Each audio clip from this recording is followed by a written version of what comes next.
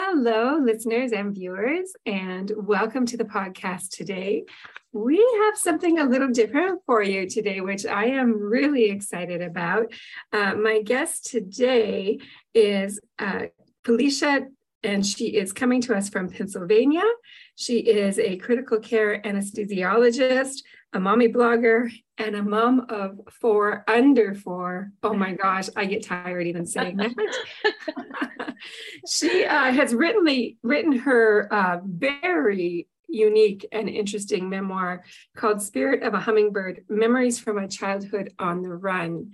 And I am just so excited to hear what you have to say, Felicia, and welcome to the show. Thank you very much. So I've read a few of the reviews on your memoir, and I'm just going to read one of them so that the audience can kind of get an idea of what was going on in your memoir, and then we'll talk more.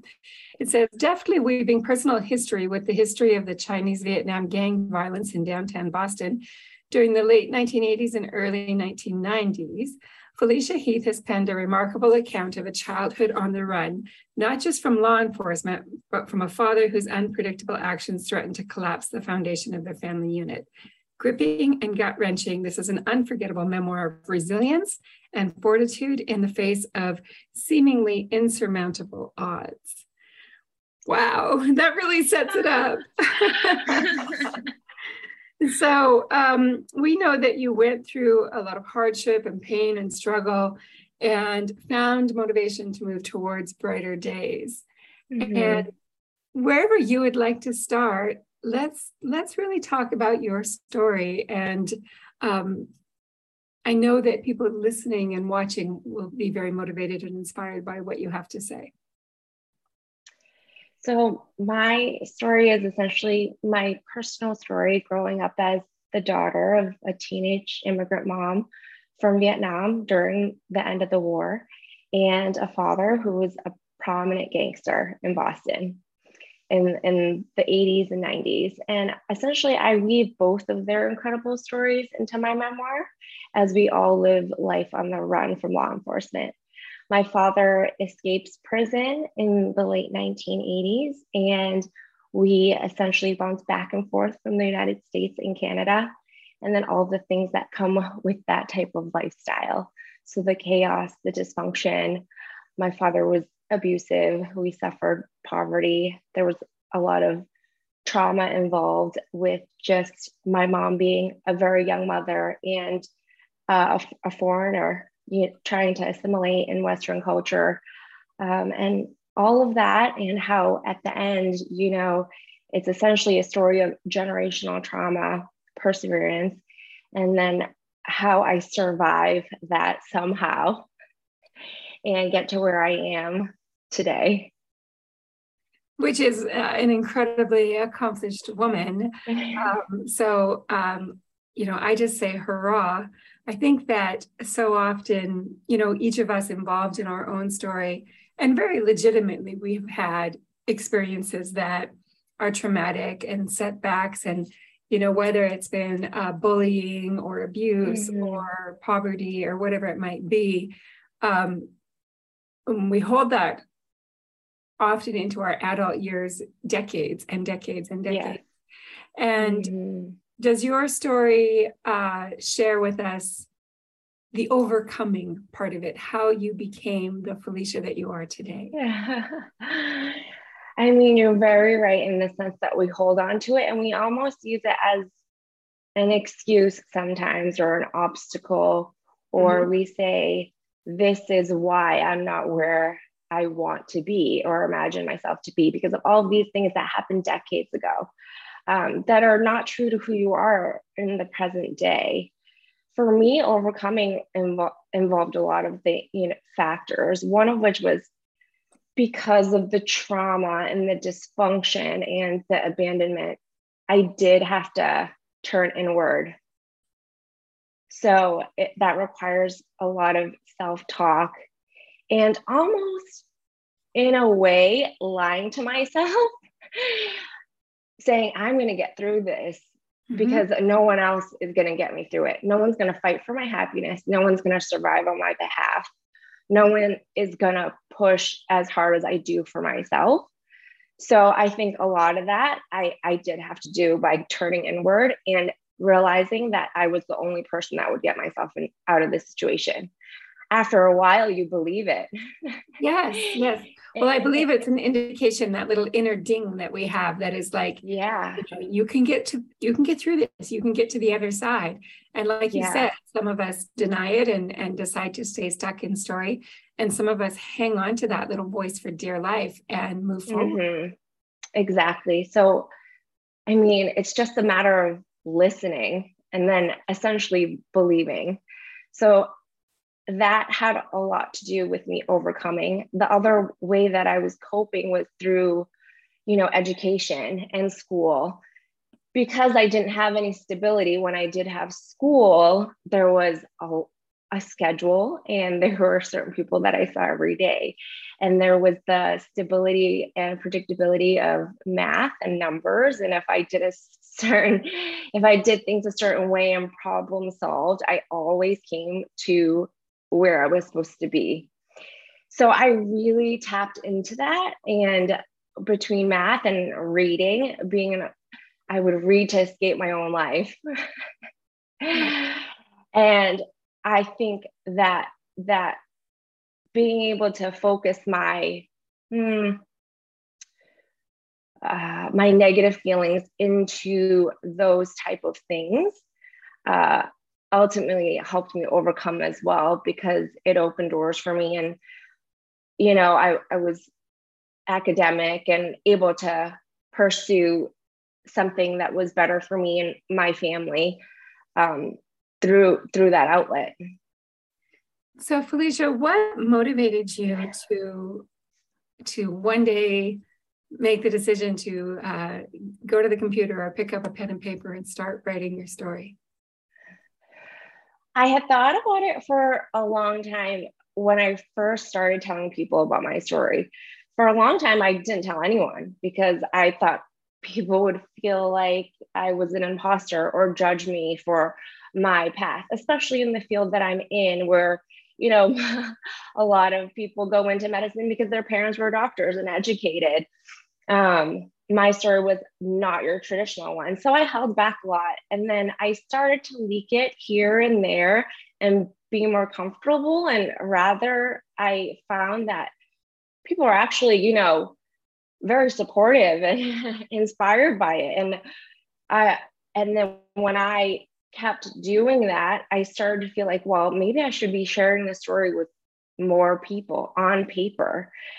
So I started writing during COVID, actually, when there was nothing else to do. So after all the babies were finally asleep, I would spend a few hours writing, not knowing where it was going to take me. And then essentially I wrote maybe 30 or 40 pages, and I was brave enough to let my husband read it. And he was like, "You need to finish this book." He was like, "I think you really have something here." And he believed in it and he believed in the craft. So I started some writing workshops. And then finally, we had our third baby, and he's like, "We're both taking a month off. You need uninterrupted time." So he stayed with the babies, and I left and went to a studio for 3 weeks straight and just wrote it beginning to end. Well, first of all, let me just say I love your husband. How wonderful. Yes. And I know that, as you say it that way, it makes it sound like it was a fairly easy process. And as a writer myself, I know what it's like to we get inside our own heads and yes. come up with every reason to procrastinate and so on. And we have this dream of, well, maybe I could just go to a studio or a little cabin in the woods, yes. right, for 3 weeks. And then we do that and we discover it's absolute hell. Oh, yeah. But we've committed, so we get it done. And I'm so glad that you did. And when you first said, I started leaking it a little bit, telling it a little bit here and there, I thought it was interesting to use the word leak. And it just telling, I think people who have been through so much diversity and conflict in their past sometimes carry that shame with it. And like you said, you didn't follow the traditional path of someone in medicine. I would think that as you shared that story, first of all, some of the shame behind it lifted. And secondly, that people would admire you even more because of your journey to where you are now. Yes, it did. It did certainly start to lift after talking about it more and being more open. It really just started with, what does your dad do, or where are your parents from? And rather than being vague, I was just honest. Mm-hmm. Well, since you asked. Exactly. Now you can just hand out the book. So is there a particular story that is popping into your mind right now that you have written in the book that you would like to share with the viewers and listeners? There are so many, but it's not like me to put people on the spot. I say that tongue in cheek. I should have probably prepared you for that question, but just anything that maybe stands out to you this week, maybe something that this week, absolutely. So I am preparing for a speaking engagement next week, and one of the parts I use from the book is there's one part where I'm in and out of school because we're on the run, so I don't get to be at the same school in the same district all the time. So we're finally gonna quote unquote settle, and my mom takes me to enroll into first grade at an elementary school, and we're sitting, across the desk from the principal, and he's looking and he's like, there's no records, has she been going to school, what's going on here, and just questioning things. And then he emphasizes that perhaps I need ESL, which is English as a second language, right? And my mom insists she doesn't need that. Her English is sufficient. And at that point, my English was pretty good, to the point where I was forgetting my Vietnamese and my Cantonese. So it was pretty good, and I was reading a lot. So then I take an aptitude test and I pass, and he still enrolls me in ESL. And he says, no, she should have it. She should have it. It'll be better to drop it later if we find out she doesn't need it. And then I sit in ESL, I think probably for a couple of years, when I spoke and knew English perfectly well. I actually won the first grade spelling bee, but I still had to sit in ESL. So at that time, I was wondering, like, what does this guy see, when I'm reflecting, when he's pushing this class onto me? He doesn't care about my aptitude test results. He doesn't care how I speak or how I write. He's just looking at, my mom, who has a Vietnamese accent, and she looks very young, and I'm in clothes that are oversized, and my shoes are broken. I'm kind of a little bit of a mess. So that's all he sees. And I always think about that scene, and I'm like, I wish I could go back there and be my future self. And I be like, Felicia, don't listen to this guy, because in 10 years, you're going to be, in one of the most world-renowned institutions in the country for your fellowship. And in 20 years, you're going to be practicing medicine, saving lives every day. In 30 years, you're going to be named the vice president of your hospital. I wish I could have gone back and told that little girl that. It really brings tears to my eyes. Oh, yes. Because you would never think that the feelings he imposed on me, that in, the future would be like that. Felicia, it's so important that you're sharing your story, because you're not alone.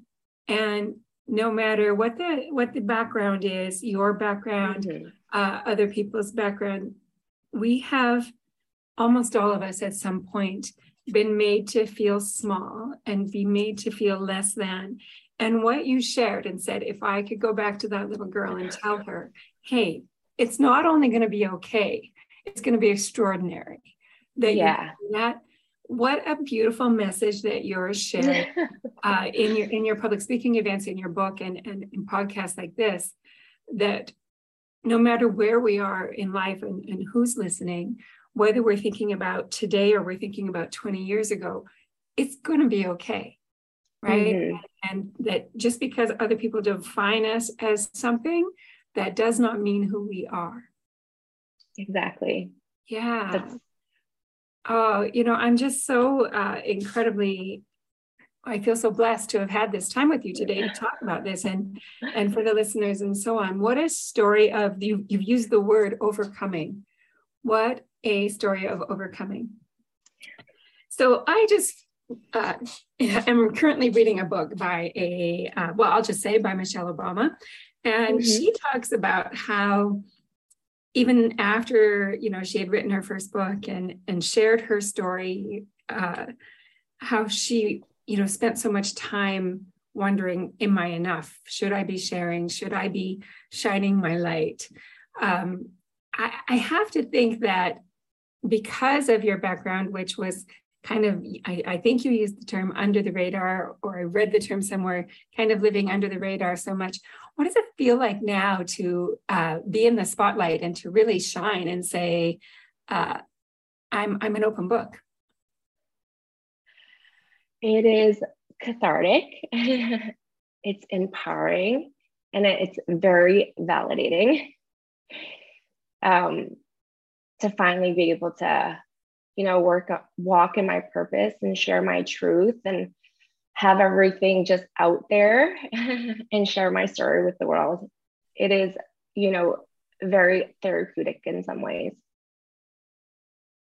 I'm just so grateful that you're sharing this with the people who are watching and listening, and frankly, with the world, through your book and your speaking engagements. Now, we talked about, being a child and being able to go back and say, hey, everything worked out okay. And what about for those people who maybe right now in this moment are dealing with those feelings of not enough, or maybe in the middle of a job ending or a relationship ending, or they are so stuck in poverty they don't see any way out? What can you tell people who are in that dark place that you were once in? I would tell them to just listen. Just do their, and it's not easy, but find some peace, and just, for me, it's through meditation. And find some peace and silence and listen to the voice that tells you it's going to get through it, because that voice is there. We're just ignoring it. Mm-hmm. But it does exist. And if at all possible, to hold on to that, the positive side of that day, that story, that event, because that event or that experience is not what's going to define you. It's your whole the whole story from beginning to end. This is just either a blip or a speed bump that's going to get you somewhere better if you believe in that. That's incredibly great advice. And just listening, like you said, get quiet and listen and know that you are enough. Know that you have that spark within you that will keep you going and keep you moving forward to brighter days. Felicia, I wanted to ask, sorry, go ahead. And I want to just add to that you don't even need to know how. You just have to believe in that voice. You don't need to know how.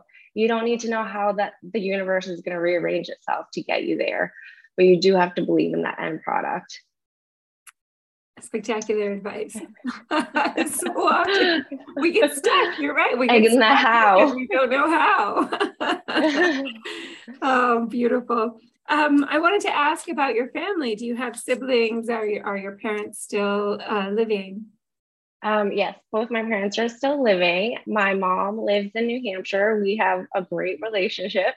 I not so much with my father. We're pretty much estranged. And then I have one sister, a younger sister. She lives in Virginia, and I have a younger brother that lives in New Hampshire. Well, I am sure that your family is so incredibly proud of you for shining your light and sharing this story. I want to share your website, mixedfeelingsmama.com. I took a peek at your website earlier, and I just love how honest you are and relatable. So beautiful. So that's mixedfeelingsmama.com. And you can get the book, Spirit of a Hummingbird, Memories from a Childhood on the Run. Well, anywhere books are sold, go to Amazon, go to your bookstore, Goodreads, wherever it might be. If they don't have it, they can order it in for you. Also, very exciting, it's coming out on Audible later this year, but go ahead and pick up that paper copy now, and you can always listen to it on Audible later. Spirit of a Hummingbird, Memories from a Childhood on the Run. Our guest today, Felicia Heath, sharing her beautiful, amazing, inspiring story, and such a wonderful spirit. I haven't stopped smiling since you've been on the show with us. The website again, mixedfeelingsmama.com. I want to share your favorite quote before we sign off here today, and then I'll ask you if you have any final words for the listeners and viewers. But the favorite quote that you gave to me was, "Pain is the little voice in your head that tries to hold you back because it knows if you continue, you will change." And that's by Kobe Bryant. What a beautiful, beautiful quote. Because it knows if you continue, you will change. So keep going. Yeah. Push through it. And that change is going to be phenomenal. Thank you so much, Felicia. We appreciate you and wish you all of the best success in everything that you do. Although I don't feel like we have to wish that for you. You're just going to make it happen. And thanks again for being with us today. Thank you very much for having me.